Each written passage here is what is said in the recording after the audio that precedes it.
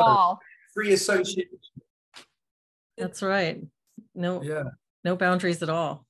Yeah. I like that when we started a live stream recently, I think I was in the middle of asking one of you about your migraines and how they almost become a bit hallucinogenic. And I saw someone in the comments was like, were you guys talking about LSD when I first joined?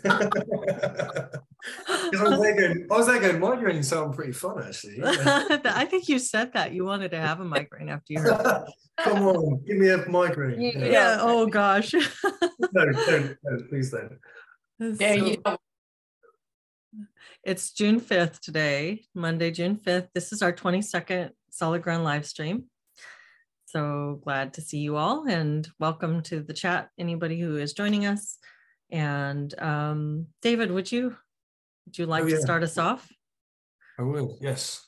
So the Solid Ground blurb. Solid Ground is a peer support community for anyone concerned about the imposition of critical social justice, CSJ, aka woke, and or COVID mandates in their workplace, university, children's school, or community.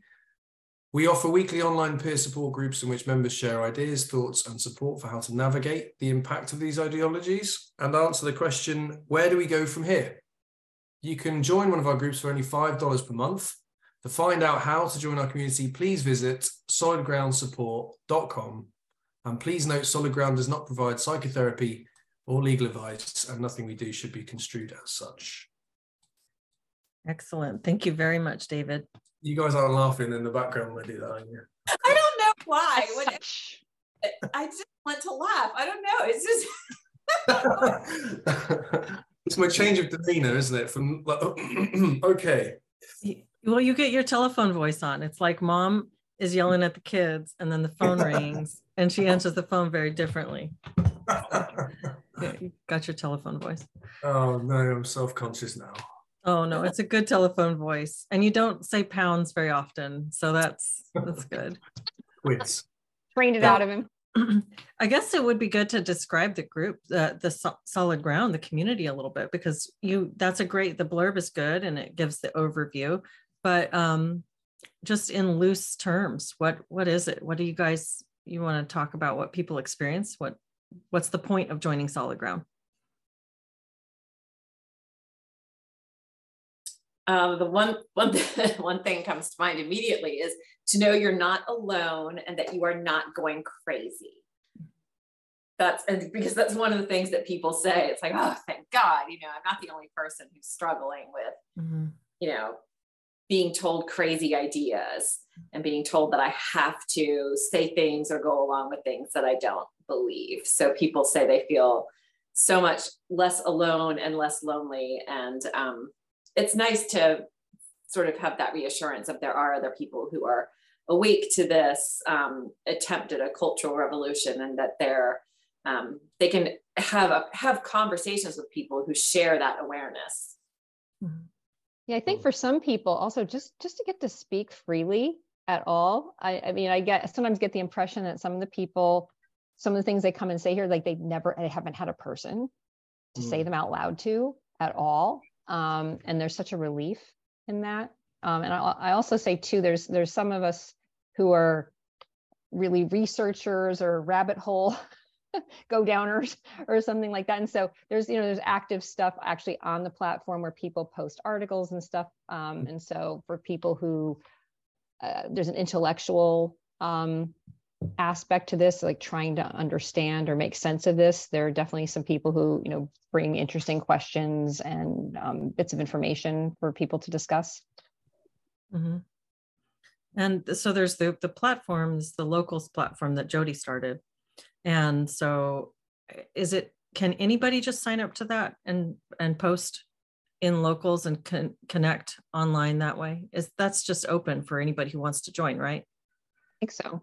And then we do the second tier is if you want to join the groups, there's a $5 buy-in. It's not very much. It's not expensive. It's just $5 a month so that you are, I don't know, I don't want to use the word vetting. We're not really vetting people, but it's sort of another level of expression of interest and commitment.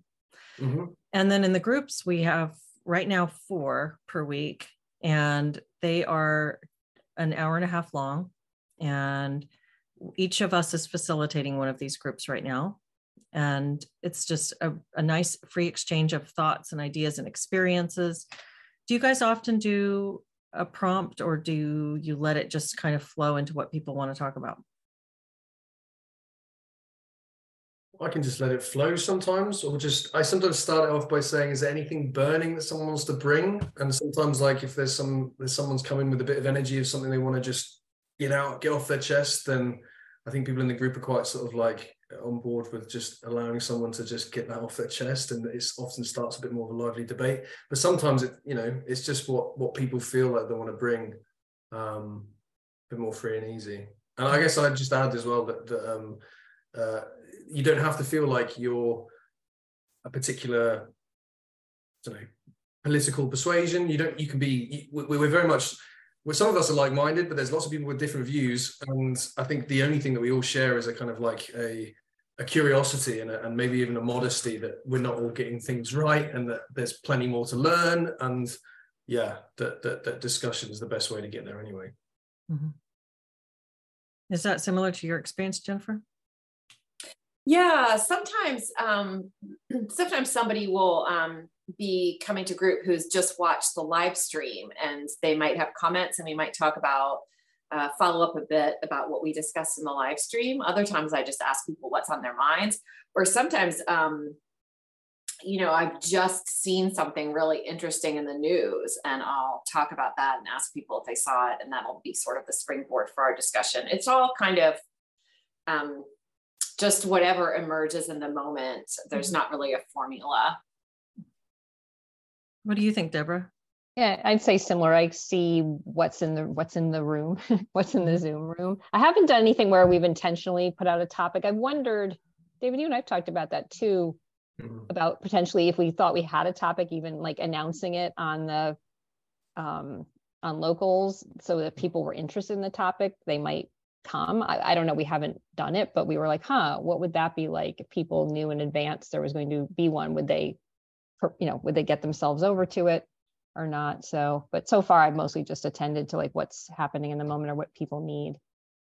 I mean, that's an interesting idea, isn't it? Just if we opened up and said, there's any topics people want to talk about in the next week or so, and then that people suggest them, and then one of us could pick it up or something like that. I don't know. That would be a good way of getting people to interact and bring things along with them. Mm-hmm. Yeah, we've had a couple of times where somebody will bring something up that's really interesting, and so we'll save that and open with it the following week. And it's created some really great discussions. I think it's nice sometimes to have a topic, but then other times it's a topic will emerge if you're just hanging out. And one of the things that I really appreciate is the way that people get to know each other over time. And we have, regulars who come back week after week, where we all get to know each other, and the conversation just really flows. And sometimes it feels like an hour and a half is too short. Sometimes it just feels like we're just getting going and then it's over. So it's really fun. It's been a great experience. Yeah, I mean, some of the people in my group and throughout the last year and a half, people have been fighting certain things in kind of legal battles, or even having kind of HR meetings and things like that they've got coming up, and we can discuss what they want to go through in that. So yeah, there is that sense of like checking in with people again and seeing how things went. I'm often quite keen to sort of catch up, see if there's been any developments since we last spoke. Well, it's nice because you get to have a sense of continuity with people and some other people who understand aspects of your experience over time. That's cool. And it kind of goes both ways, because we've had consolation, which like to have to offer people, and then also sort of, yay, congratulations, you won whatever that legal thing was. It's kind of in both ends of it. Mm-hmm. So, solid ground aside, how are y'all doing? Are you enjoying this Pride Month? I don't know why when you say that, I have this really immature impulse to like stand up, pull up my shirt. Well, you get. Wow, that's not we know you get that impulse from time to time, Jennifer. We know. So this is just one of the things that triggers. You can do on Pride, is lift your top up, you know. Yeah. That's one of the things we can do. Oh. You know, I think what's interesting is I'm on Twitter a lot, and so seeing, and maybe I just follow more people who might say this, but seeing even people within the, say, the LGBT, like that part of the community, saying this is getting too much, or we don't like that this got so corporate, or I don't even want this anymore. It used to mean something. And so there's a wearying of it. Or even interestingly too, there's the not liking ways that maybe it's gotten more, I don't know, like risque is not the word, just blatantly sexual, like publicly or something like that, or people being clear, like, I don't think I want children near that. And so, you know, even within the community, there are people going, oh, wait a minute. And again, I might be only following a small subsection, and perhaps other people are very excited about it, but there's been some grumbling.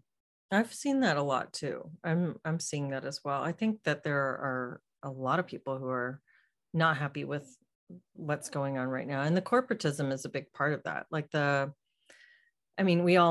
don't know if we've talked about it, but it's been talked about quite a bit. The thing with Target, for instance, where they're putting out this merchandise that's really like overt propaganda and featuring it front and center in their stores. And you've got all these videos of moms going in and showing it. And I've seen it. I haven't, have I been to a Target recently? Maybe in the last couple of months I have. And they do have a whole section kind of like all the time for that.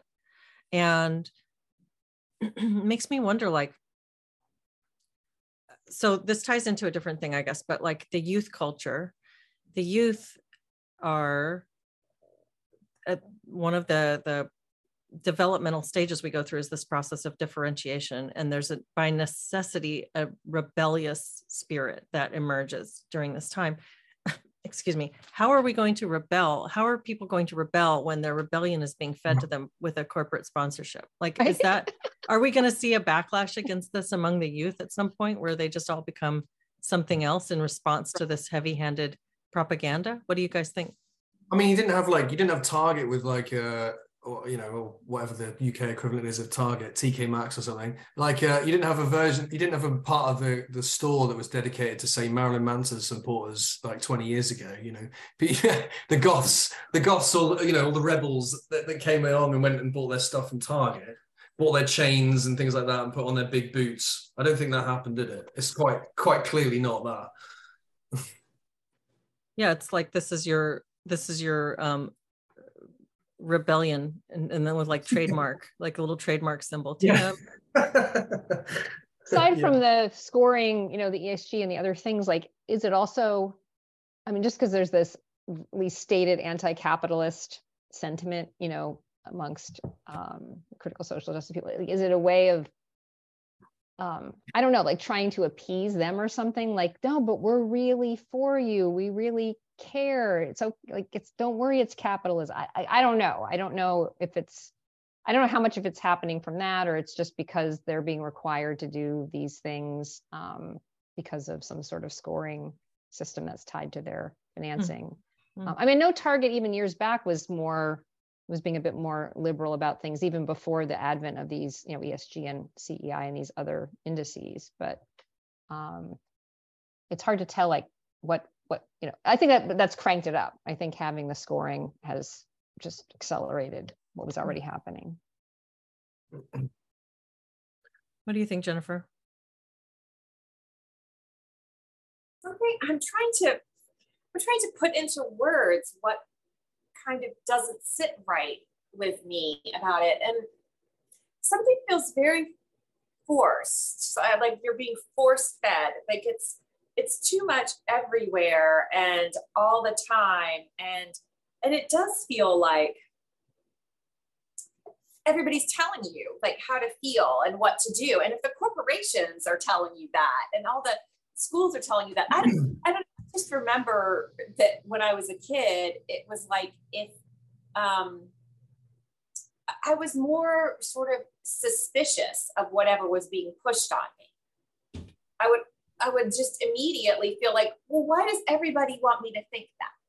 Or why does everybody want me to act as if? And I'm just, I don't know. It's just, it might just be my sort of, I don't know, I guess oppositional personality or something, but I don't know. I don't like it. It doesn't work for me. And I do understand that, like, you know, for some people who have really struggled because of, you know, who they are sexually, that having like a sense of community around it can be beneficial, and they get that from all the, you know, the pride stuff. So I get that piece, but the whole kind of hype, and it's a whole month, and it feels very like you're being controlled in some way by corporations, by the government. And what was that street in England? It was crazy. I don't know if it was Regent Street last year. It had all these pride flags just hanging in a row. Like, it looked authoritarian, like Stalinist something, but like, everybody be gay, queer, or trans now. You know, it's just, there's something. Sorry, I'm totally inarticulate about it. It just doesn't. No, it makes sense. It makes sense. Go ahead. Go on, Deborah. And I was just say Rockefeller Center has it, you know, around the ice, what's usually the ice skating rink. It's just all, and it's that same thing. It's just a very, anything that you would have just a lot of, like in a flag, right? Like that there's something behind that there's an extra force to the symbolism, whatever the flag might be. That's the word, militant. It feels militant to me. Mm-hmm. And I think sexuality by definition is not militant, and it shouldn't be political. I still see sexuality as sacred, and I see it as the life force. Mm-hmm. And every time I talk, my dog barks. And I also see it as private, though. Like, I don't see it as something that you want to sort of celebrate publicly. There's the boundaries topic. There's the boundaries topic, right? Well, yeah. You know, what's interesting. When I was going over that curriculum, that I had that parent that I was talking with a couple weeks ago, and we went through a bunch of the curriculum that was being taught to these elementary school kids about sex. It was called Our Whole Lives, I think, OWL, this like sex curriculum. And it started with 5-year-olds up to 12-year-olds. And with the older group of kids, the 9 to 12-year-olds, there were all these exercises where the teacher was supposed to read different prompts or offer different cards to the kids, and they were supposed to read them. And then they were asked to contemplate these experiences for the hypotheticals on the cards. And many of them focused on people feeling sad or discriminated against. And so the narrative that was being built was, you have to defend these people, be angry on behalf of these poor oppressed people, and build a sense of allyship and defensiveness around these protected groups. And then I got this letter from Antioch this morning, reflecting on LGBTQIA+ civil rights during Pride Month. And they're talking about the civil rights and the way that these people are being erased. And one of the things was by children in some states being, there are bills that are being passed that prohibit people from bringing or doing drag performances around children.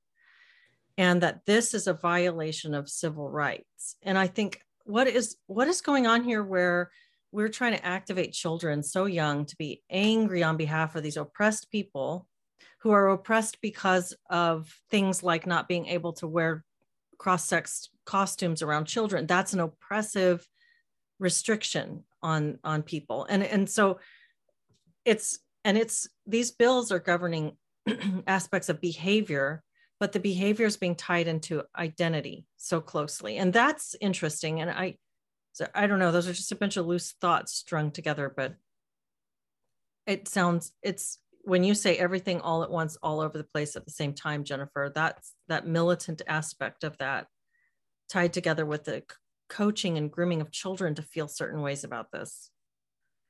Yeah. It's really quite disturbing. Yeah, it's also exposing kids to sexual material at a really young age, which when I was doing my clinical training, that was considered a form of sexual abuse. Like if you exposed a child to pornography, that was considered sexual abuse. I still believe that. That's activating things in a child that they don't have the maturity to handle. And it's also not their time yet to be thinking of those things. They have other developmental tasks. And this is interrupting that. I mean, people will discover sex on their own without a lot of help. I think we can all look back to and remember when we first started having questions and natural curiosity, and it's a natural process. And when it comes up, the parents can answer those questions at a, age appropriate level. But showing kids things, in elementary school about sex acts, to me, they are, and it's coming from the government. It's happening in public schools as well as private. It's so creepy. It's like the government is sexualizing children, and people are enraged whenever you suggest that perhaps they shouldn't. And it just makes you wonder, right? Why are you so militant about needing to sexualize children? Yeah, that's this boundary thing too. There's something about not recognizing adult and child as different, and this denial of developmental psychology, like this, which I guess some of this comes from Foucault and some of these, earlier postmodernist thinkers, where that's an imposition, that's an oppressive thing to suggest that like a child is not like at the same level or subject to certain things or certain protections, and we're just really running up against that. And there's often the excuse of things like, well, porn's already out there and kids are seeing it, so we need to explain all this stuff or something like that. I still think you don't need to, but it is, however, this notion of childhood innocence is getting eroded. It's just, and it feels crazy. We have to fight that, like who should have to fight that, right? And that there it is. What do you think, David? I was just thinking about all the I guess the parents that quite willingly trot their kids out to recycle their mantras and post it on social media to say, look at little Timmy, he's saying all the right words, and you're just like, no one in their right minds think that you've accomplished anything by indoctrinating your child. It's indoctrinating children has been something that hopefully we thought we were breaking free of in our secular world, but now it's coming back with a vengeance. I was also just thinking about the capitalistic aspect of this. This just seems nuts as well. I mean, like corporations trying to clean their hands of things by getting involved in pride. We've got this, I don't know if this is connected, but it's just kind of going on in my head, but like this, have you guys heard of this Philip Schofield thing that's happening a little bit in this country? There's another disgraced media personality, a sort of daytime TV host, the sort of person who might be on The View or something like that, but he's been a sort of a lovey and he's very much considered a kind of squeaky clean presenter who's been on TV for 30, 40 years, I think now. And I won't go into his whole history, but the media are having a feeding frenzy on him. They really are. And he has, what he did was there's allegations that he groomed a young child into the media organization at the age of 15 and helped kind of promote him through the system. And then they even had a relationship while this guy was married. And then there was a moment in which Philip Schofield revealed that he was gay. This was about 2 years ago. And this was around the time where things looked like they were starting to be leaked out of the organization. So now it looks like, looking back on it, that was a strategic moment for him to try and kind of control the narrative so that he would get sympathy for coming out with his sexuality. And I mean, there's lots of reasons to be critical of this individual in the media, but there's way that the media are now feasting upon their own, which is just this way of controlling the narrative so that the media companies and corporations come out on top. It's almost like they're quite happy to just put these people on a pedestal, and then when they need to, they'll just clean their hands a little bit by just kind of going, look how sort of virtuous we are by attacking this individual. And it's just like, I don't know. It's not revealing anything about the machinery, the kind of cynical machinery behind it. It's just I don't know, surface level stuff that's just annoying me at the moment. I don't know if that's connected, but it feels like it is. Well, it's like he failed the purity test, and so he has to be ousted. Mm. And he gets the companies, the media get to go, look how virtuous we are. We're washing our hands of this guy. Look what we'll do to this person. And there's all these media characters kind of going, yeah, he was always a wrong 'un and stuff like that. And you think, I'm maybe getting quite cynical, but yeah. You know, it's hard for me to get a grasp on. I was just wondering about this and writing about this somewhere else is to really understand. And I feel this way, I feel ignorant. I could get said, well, you're straight, this, that, and so we shouldn't even speak or whatever. But like, I would understand really the state of, you know, daily life for someone who's in the LGBTQ community, the extent to which, like, going just through average day, you know, what the degree of discrimination people are experiencing. I was just listening to Josh Slocum this morning on Disaffected, and this is anecdotal, right? This is one person's story. And actually Josh is, okay, two people, right? And he had a guest he was talking to who's an actor, and this guy is gay, he's an actor, he said he's also Hispanic, he's been married to his husband for 6 years, known him for 12, and he said, I think it's been maybe a couple decades. And Josh Slocum was saying, I think it's been 25 years since someone made some sort of slur or remark or something. And so, but I don't know, I don't want to, like, if there are places, regions of the country where I don't know, it's people are hearing things. It's hard to imagine people aren't getting jobs or anything, but like, I don't know what the degree is. What I'm watching though, is this amping up of we're unsafe, we're under attack, Republicans are coming after us, we're being erased. Actually somebody I know on Facebook posted that the other day, and I just was like thinking, okay, what media is this person looking at? It's hard for me to think. He lives in New York City. I don't think it's happening to him here in New York City. And I don't know how we stop that. Like, somehow people are getting frightened. And if I am missing something that's going on that's harmful, I'd like to know, but I tend to think it's not anything like it was decades ago, you know, if at all. So I don't know if you have a read on, like, what's the reality of how, if we want to call it LGBTQ community, is being treated. Well, I know the stuff that, for instance, Antioch put in their note about the discrimination and civil rights threats to LGBTQIA plus people, as they call them, include 4 bullet points. There's one about states banning gender affirming care for people under 18. So that is a violation of LGBTQIA plus civil rights. So that's the discrimination. And then the other one, the second one was bathroom bills preventing students, and this applies to like K through 12 students, from using cross-sex bathrooms. So that's another instance of discrimination.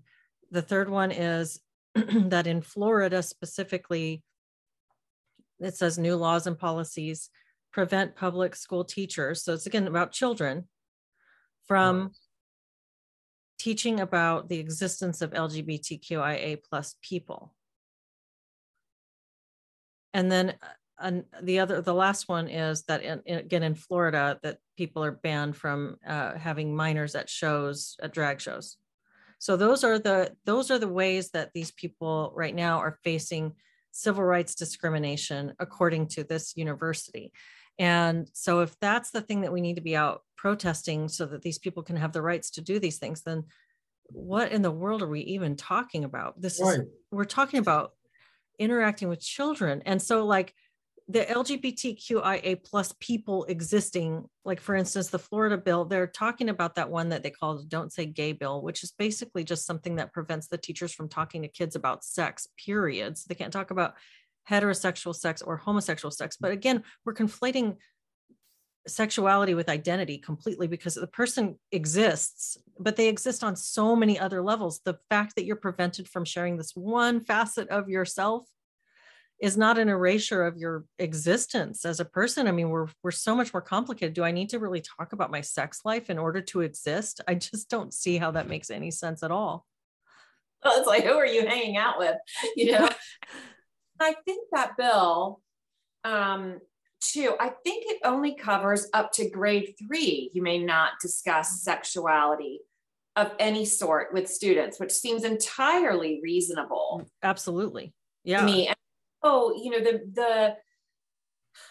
the sort of left media is great at framing these things in a way that nice people look at it and say, oh my gosh, that's so awful. They're just going after gay people, because most people are relatively low information and they're not going to go and read the bill directly. And so they believe, oh, that's what it says, and that's awful. Therefore, there's an attack on these people. But there's absolutely not. Their opinions are being manipulated.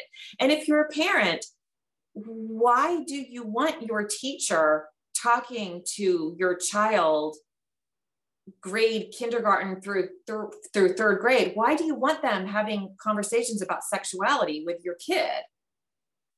I mean, since when is it the job of the schools to do this to begin with? We used to have the one day in class where they explained just very technically how reproduction works. And that was that. And your parents had to sign permission for that. And that was, I think, in 5th grade.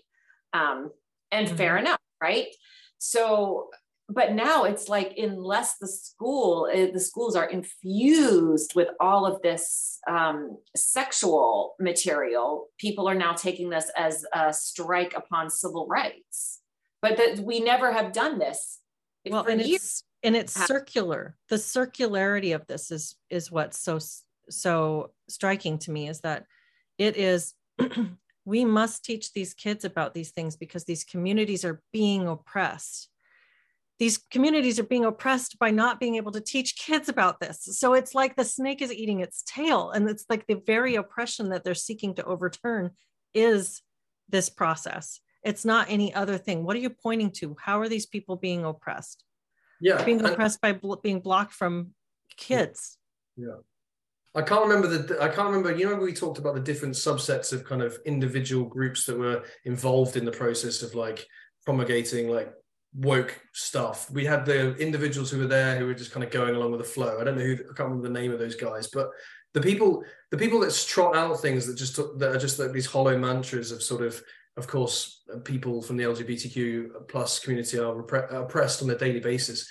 How many people just are kind of assuming that what we're talking about is like, yeah, actual verbal abuse on the street, or like, you know, someone being physically intimidating, not getting access to resources, not getting, you know, get the fundamentals of what you need in your life to kind of, I don't know, to prosper. But how many people are just assuming that those mantras, when they're trotted out, are pointing to those things, and actually how few people really understand that what we're doing is actually just a war on these very small areas, which are, when you look at them, and like you say, Leslie, about actually something that comes into conflict with the boundaries that we use to protect children. Yeah, I mean, and I think, sorry, Deborah. Sorry, I was gonna say, where I don't know if I can get sympathetic, but I try to get into other people's shoes. I wonder, say someone who's, I don't know, in their 40s or their 50s, and when they grew up, they had to keep closeted. There was like all this shame, and I sometimes try to get in their shoes and think about just this desire to have kids who might be of similarly inclined, to either know it's okay that they are, or to know, oh, there are some people who have 2 parents that are, you know, of one sex, or just to have it get to be in their awareness. I'm not saying we should be doing all the things that they're suggesting on their side, but I'm trying to get into like the heads of this, because it feels often to me that it's people who from previous generations who just did have it so bad are just tumbling over themselves to like try to make sure that doesn't happen to somebody else. But the ways that they're going about it, or the ways that some of them are going about it, right, are just beyond, like, it's just like, it's like it's a little too much or too far. But I try to keep in my mind sometimes, like, okay, what would that have been like? And how much, you know, you just want this to not happen to somebody else, but it's going, you know, kind of over the top. Well, it sounds like somebody getting stuck in fight mode. It's like you identify with a process, and your identity is wrapped up in that process of whatever that is. Maybe that's bucking the system or pushing for rights for this. And I don't know, is that kind of the picture you're yeah, and drawing? even maybe a projection of like, well, it's similar with I think with, again, these are like complex issues. I feel like I'm making a really reductive statement, but there, people experience things, say, around race that happened a number of decades ago. And it's sometimes it seems like the emotional reality for people, like as though that has not sort of caught up with what's just happening in the present. And I'm fascinated by whatever is, how that's happening, for people, but it seems like it's hard to, and it may be because it was so difficult, I don't know, right? Like that it doesn't seem to make the adjustment to what is happening right now. Like, again, like you could see kids now, and there may be kids, I mean, I do hear stories of kids having been bullied for being gay, but generally speaking, you get the impression that schools are celebrating it. There's the LGBTQ club, there's the Gay Straight Alliance, like most kids these days, if they decide to opt into that identity, even because they really are it, or they want to be it for some reason, it seems to be a preferred well, you're opting into something that is overtly celebrated. Overtly, it's not even just a little bit celebrated. There's not a question about it. They've got a flag for you flying everywhere. You are part of the in club if you do that. I think Eric Kaufman did a piece of research looking at the LGBTQ community and looking at anxiety and depression and mental health, and he found that those individuals who actually engaged in, on the day-to-day basis, behavior that suggested they were part of that. So like behavior that would display themselves to be either lesbian or gay, because they would be holding hands with a partner or kissing a partner. There's that subset of the LGBTQ community. And then there's those that simply opt in because they are genderqueer, or they label themselves in a certain way, or they like to dress up as a dog at the weekend or something, I don't know. But like the people like that, he actually found that it was more the people that didn't engage in those behaviors that would, I guess, kind of make themselves readily seen by the rest of society as being part of that group.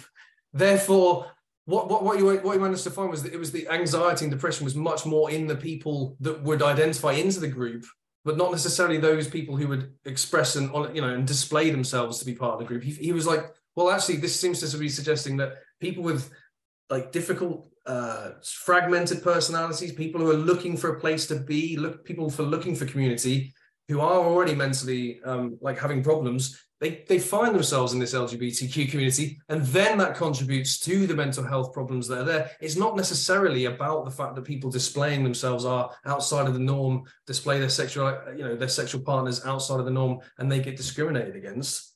Sort of a self-selection process. Yeah, it's really interesting to see that somebody was able to try to break that down. And I have to say, I almost lost it looking at Jennifer losing it. I know, I did as well. I was trying to carry on with what I was saying. What did the research say? Yeah.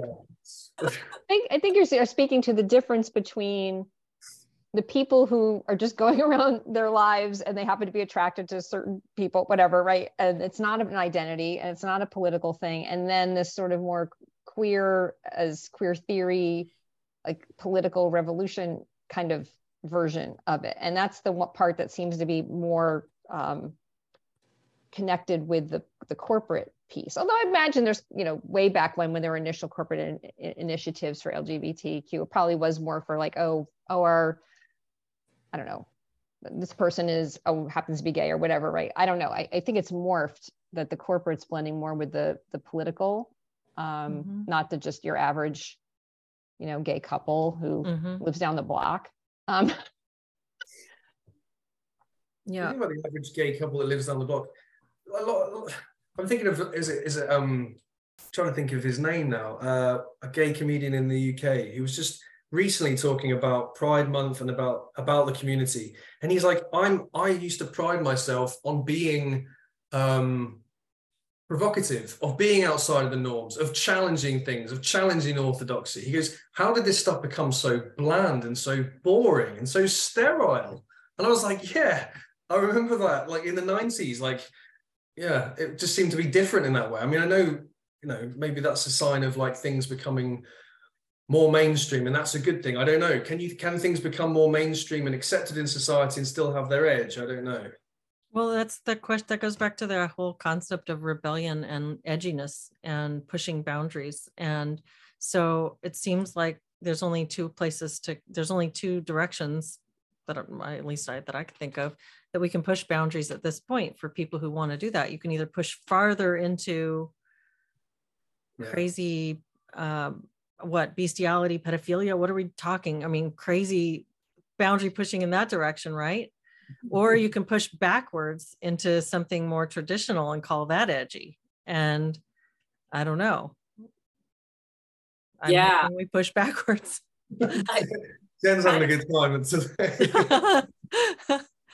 That's kind of creepy when you think about it. And, you know, I do understand the impulse to kind of protect a kid who's realizing that they're gay and, you know, helping them to see that this is okay. And certainly I don't think people should be discriminated against because of their sexuality. That's just a ridiculous idea. But then it seems to me like by talking about this stuff constantly in schools, it's actually like having 1,000 different cereals in the supermarket, and it's quite confusing. And to help us, it's actually a slim minority. I know now everybody thinks they're gay or this, that, or the other, but in reality, no, they're not. We don't have like, you know, 20% of people are gay or something. No, it's simply not true. But I think that's really confusing when you're developing and you're trying to figure out who you are. And what's wrong with struggling a little bit? Like, clearly people shouldn't be mistreated or discriminated against, but what's wrong with having to come to terms with, oh, I'm a bit different from the norm in this area? Yeah, it even makes me think, oh, go on. Sorry, Jen. If you're different from the norm, you are going to encounter that, and you are going to have to make peace with that within your own life, that, oh, there's a thing about me that's not the same for other people. I mean, all of us have that in some area of our lives, and I think it's okay. Yeah, only before they might have had to go on that journey, but now they get given a cereal and say, actually, it's okay because your cereal character's gay, so that must mean it's all fine, right? And if people are going, actually, that's not enough. I think I need a bit more than just a cereal character. You know, it's not enough, is it? Well, yeah, fusion. You know, where I mean, the default assumption should be, you're probably heterosexual, because most people are. That's the default. That should be the default assumption, not, hey, you might be this, you might be that, you might be. I mean, that is, can you imagine discovering your sexuality at the same time as being told that you could be any one of these things? And by the way, you might be in the wrong body. How utterly confusing that would be. Well, I just think it's creating a lot of confusion for a very small percentage of the population. That's some intense cis heteronormativity right there, Jennifer. Yeah. But the norm. It's the norm. It's the norm. Just like it's the norm to have 2 arms and 2 legs. Do I hate somebody who's missing an arm? No, but yes, they are going to have to struggle with that.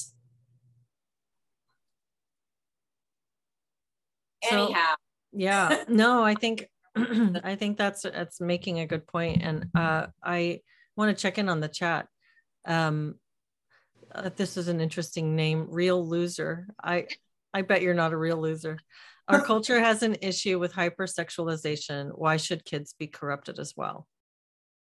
And then Carib Marcel, hi Carib. She says, yes, Jen, exactly. I spoke with a professor who was upset that animal books show intact families. One said, not being able to bring my whole self to the classroom is doing a disservice to my students. Wow. Jay Bourne, there is no rationale whatsoever for the sexualization of minors that I can think. This does lead to a malevolent place. I probably read that wrong, sorry. Yeah, I think so too.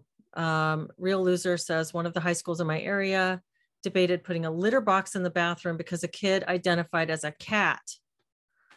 Okay. Friar Pestle says, if I identify as a 747, maybe I'll get my own runway built. Okay. CNY. Yeah, CNY photo video says the things we're seeing on the surface can't be the true purpose. Something bigger is behind it. And I think that too. Like, that's one of the things I keep coming back to with all of the social justice theory. It's what is it doing? I mean, what it's actually doing is creating friction and distance between people and causing people to fight amongst themselves. And what are we seeing at the same time? We're seeing consolidation of power on the national and international level. We're seeing central bank digital currencies, ESGs. We're seeing all this stuff. So it doesn't take a conspiracy theorist to say, hey, interesting, we've got all the people bickering amongst themselves while all the furniture is being rearranged. Let's get all the people over here to fight, have a brawl, so they don't notice that we just, replace their couch with like a floor mat or something. It's just odd.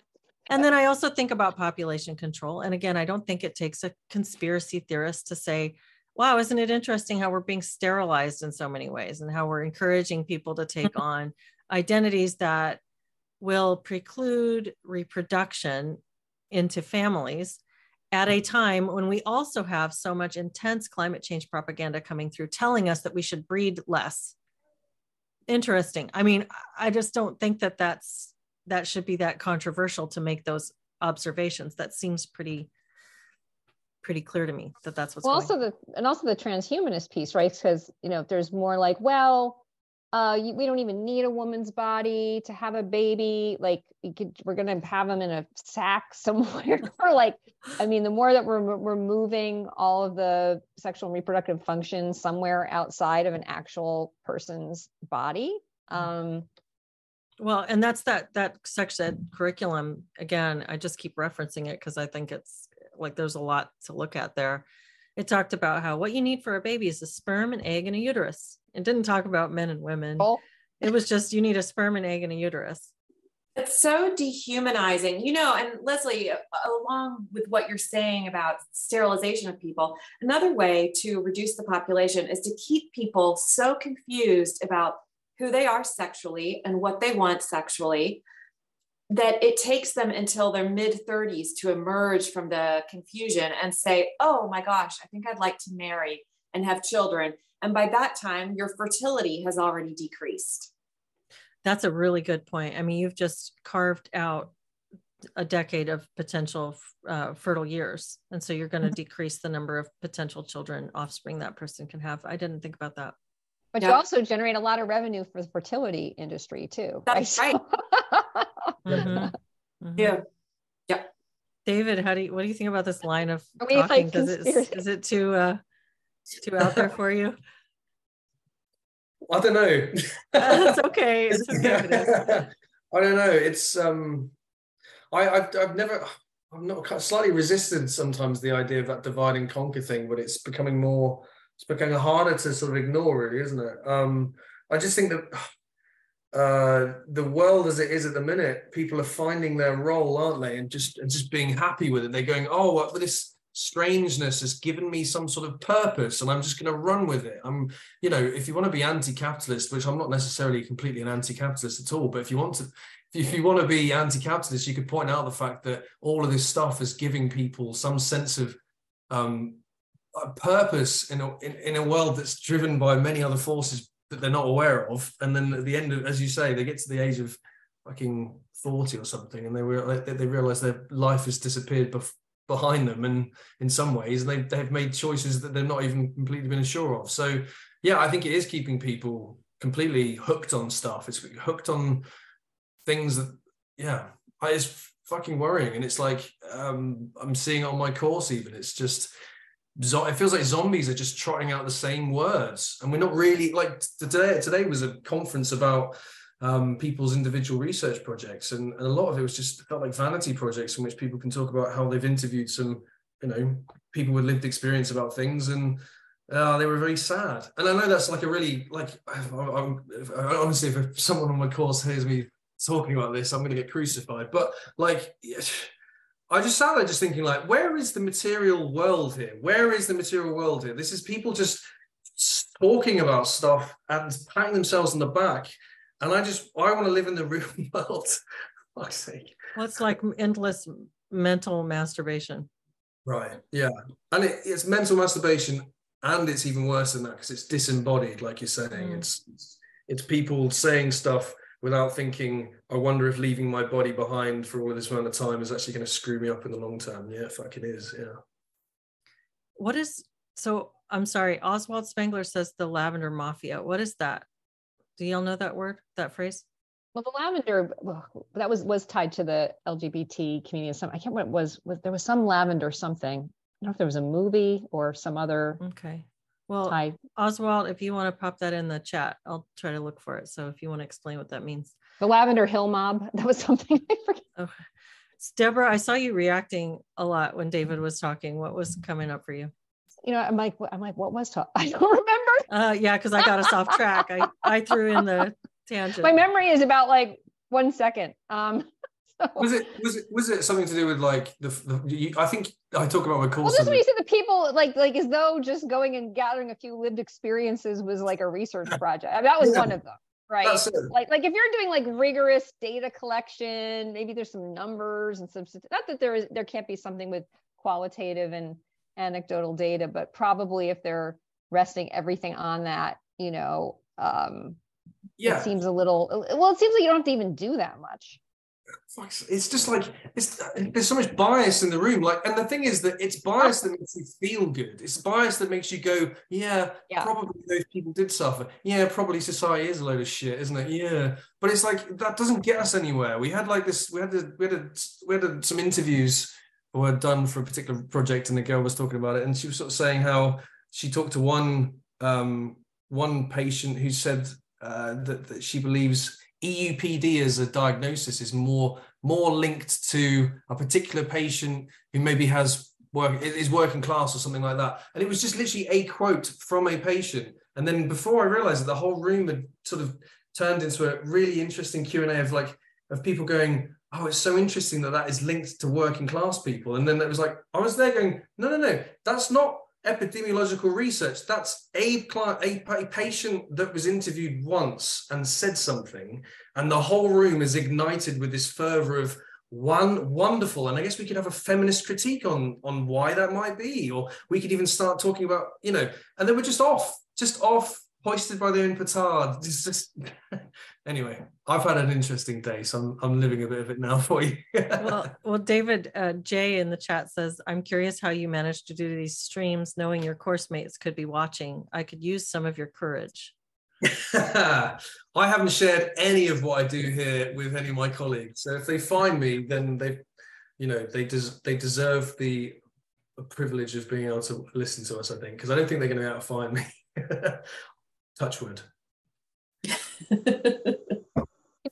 I want to go back to, I articulate this, but it's again one of these things that disturbs me about how children are being used. If you think about, like, it feels like people are trying to activate, and they may, again, like I think there's some people who really think they have good motives, like they aren't trying to change the world order or something, like somehow they really, like, they're not thinking well, but they think they want to do well. But to get children to be upset or sad, because I remember seeing some curricula, not just sex curricula, but other curricula over the last year or two, which was just get kids in an agitated state about something bad, make them sad, tell them a sad story, tell them something to get them angry. That, and then also getting, because there's this pleasure emphasis on a lot of the sex ed. And I can understand, insofar as maybe in the past, nobody was really allowed to either have pleasure or know about it, or it was bad to have pleasure. I can understand, like, yes, they can be and all of that, but like, it seems like there's extra, like, so it feels like trying to harness children's most primal.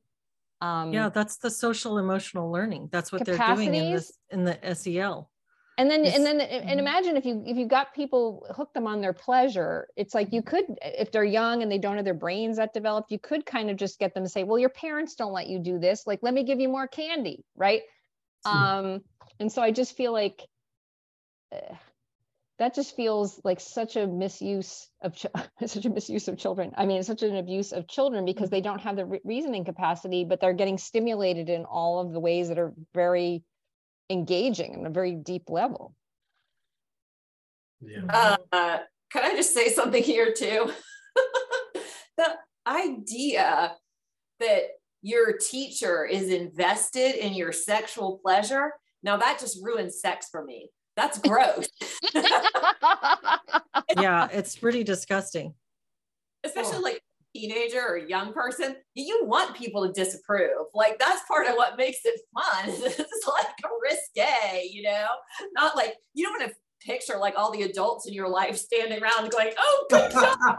Well, it sort of preemptively destroys the potential for intimacy is what it does, because you have already got your sexuality has become public and it's the business of other people. And so it sort of destroys the ability, I think, to really have a good intimate bond once that has become connected to strange others that you wouldn't have a sexual relationship with. Yeah, it's like now, like you're having sex and the politicians are in the room. Yes. And like the room with their different ideologies. And it's just, I don't like the politicization of intimacy and sexuality at all. I just want to read this one real quick. Real Loser, again, you probably are such a great person. That name, I hate even saying that for you. Says, I was exposed to pornography in middle school. I had no clue that it would become an addiction. Pornography addiction makes you apathetic and numb. It's been a journey to overcome. I think that is such a good thing to highlight. And that is a very keen interest of mine. I would love to have some time to talk about that. If you guys would like to talk about that in a future live stream. Mm-hmm. It's a huge problem for men, for women, just for couples, for relationships, everything across the board. So thank you very much for highlighting that. I'm sorry that has been your story, and it's the story of many, many, many people right now. So something that you brought, Leslie, is it's this combination of this privacy, and then Jen, you said sacredness. Like there's some things that their value is just only enhanced in the fact that they are not widespread, that they are not public, that they are not, you know, I would never want to have to wear a veil or a burqa or anything like that, but like I can get some essence of that, just not being out like on display, like everywhere showing everything all the time, and then there being a potential like erotic quality to that when someone gets to share that not the whole marketplace didn't get to. And again, I'm not saying let's put women in veils or burqas, but and people aren't seeing that. There's this notion of more is better, right? Bring your whole self to show, all of it, and it loses value in that way.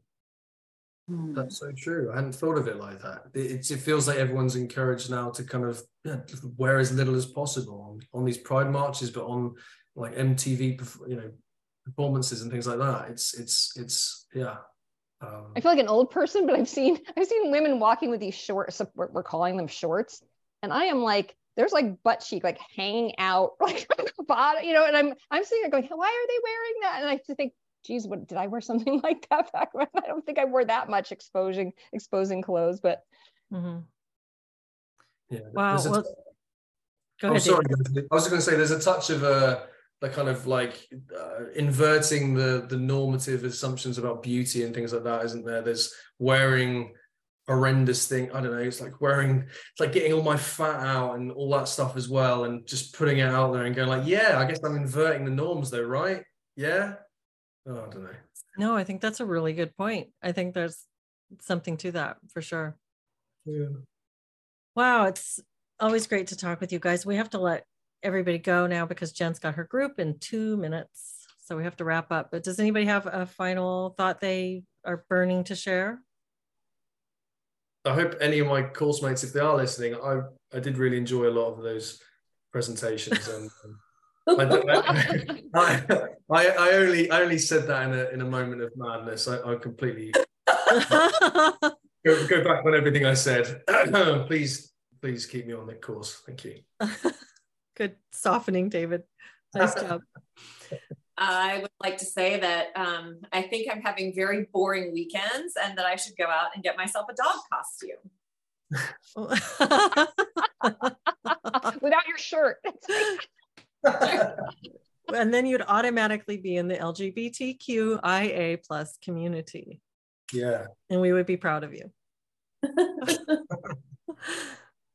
All right. Well, it was great to see you all, and I look forward to seeing you next week. And thanks to everybody who joined us in the chat. Thanks.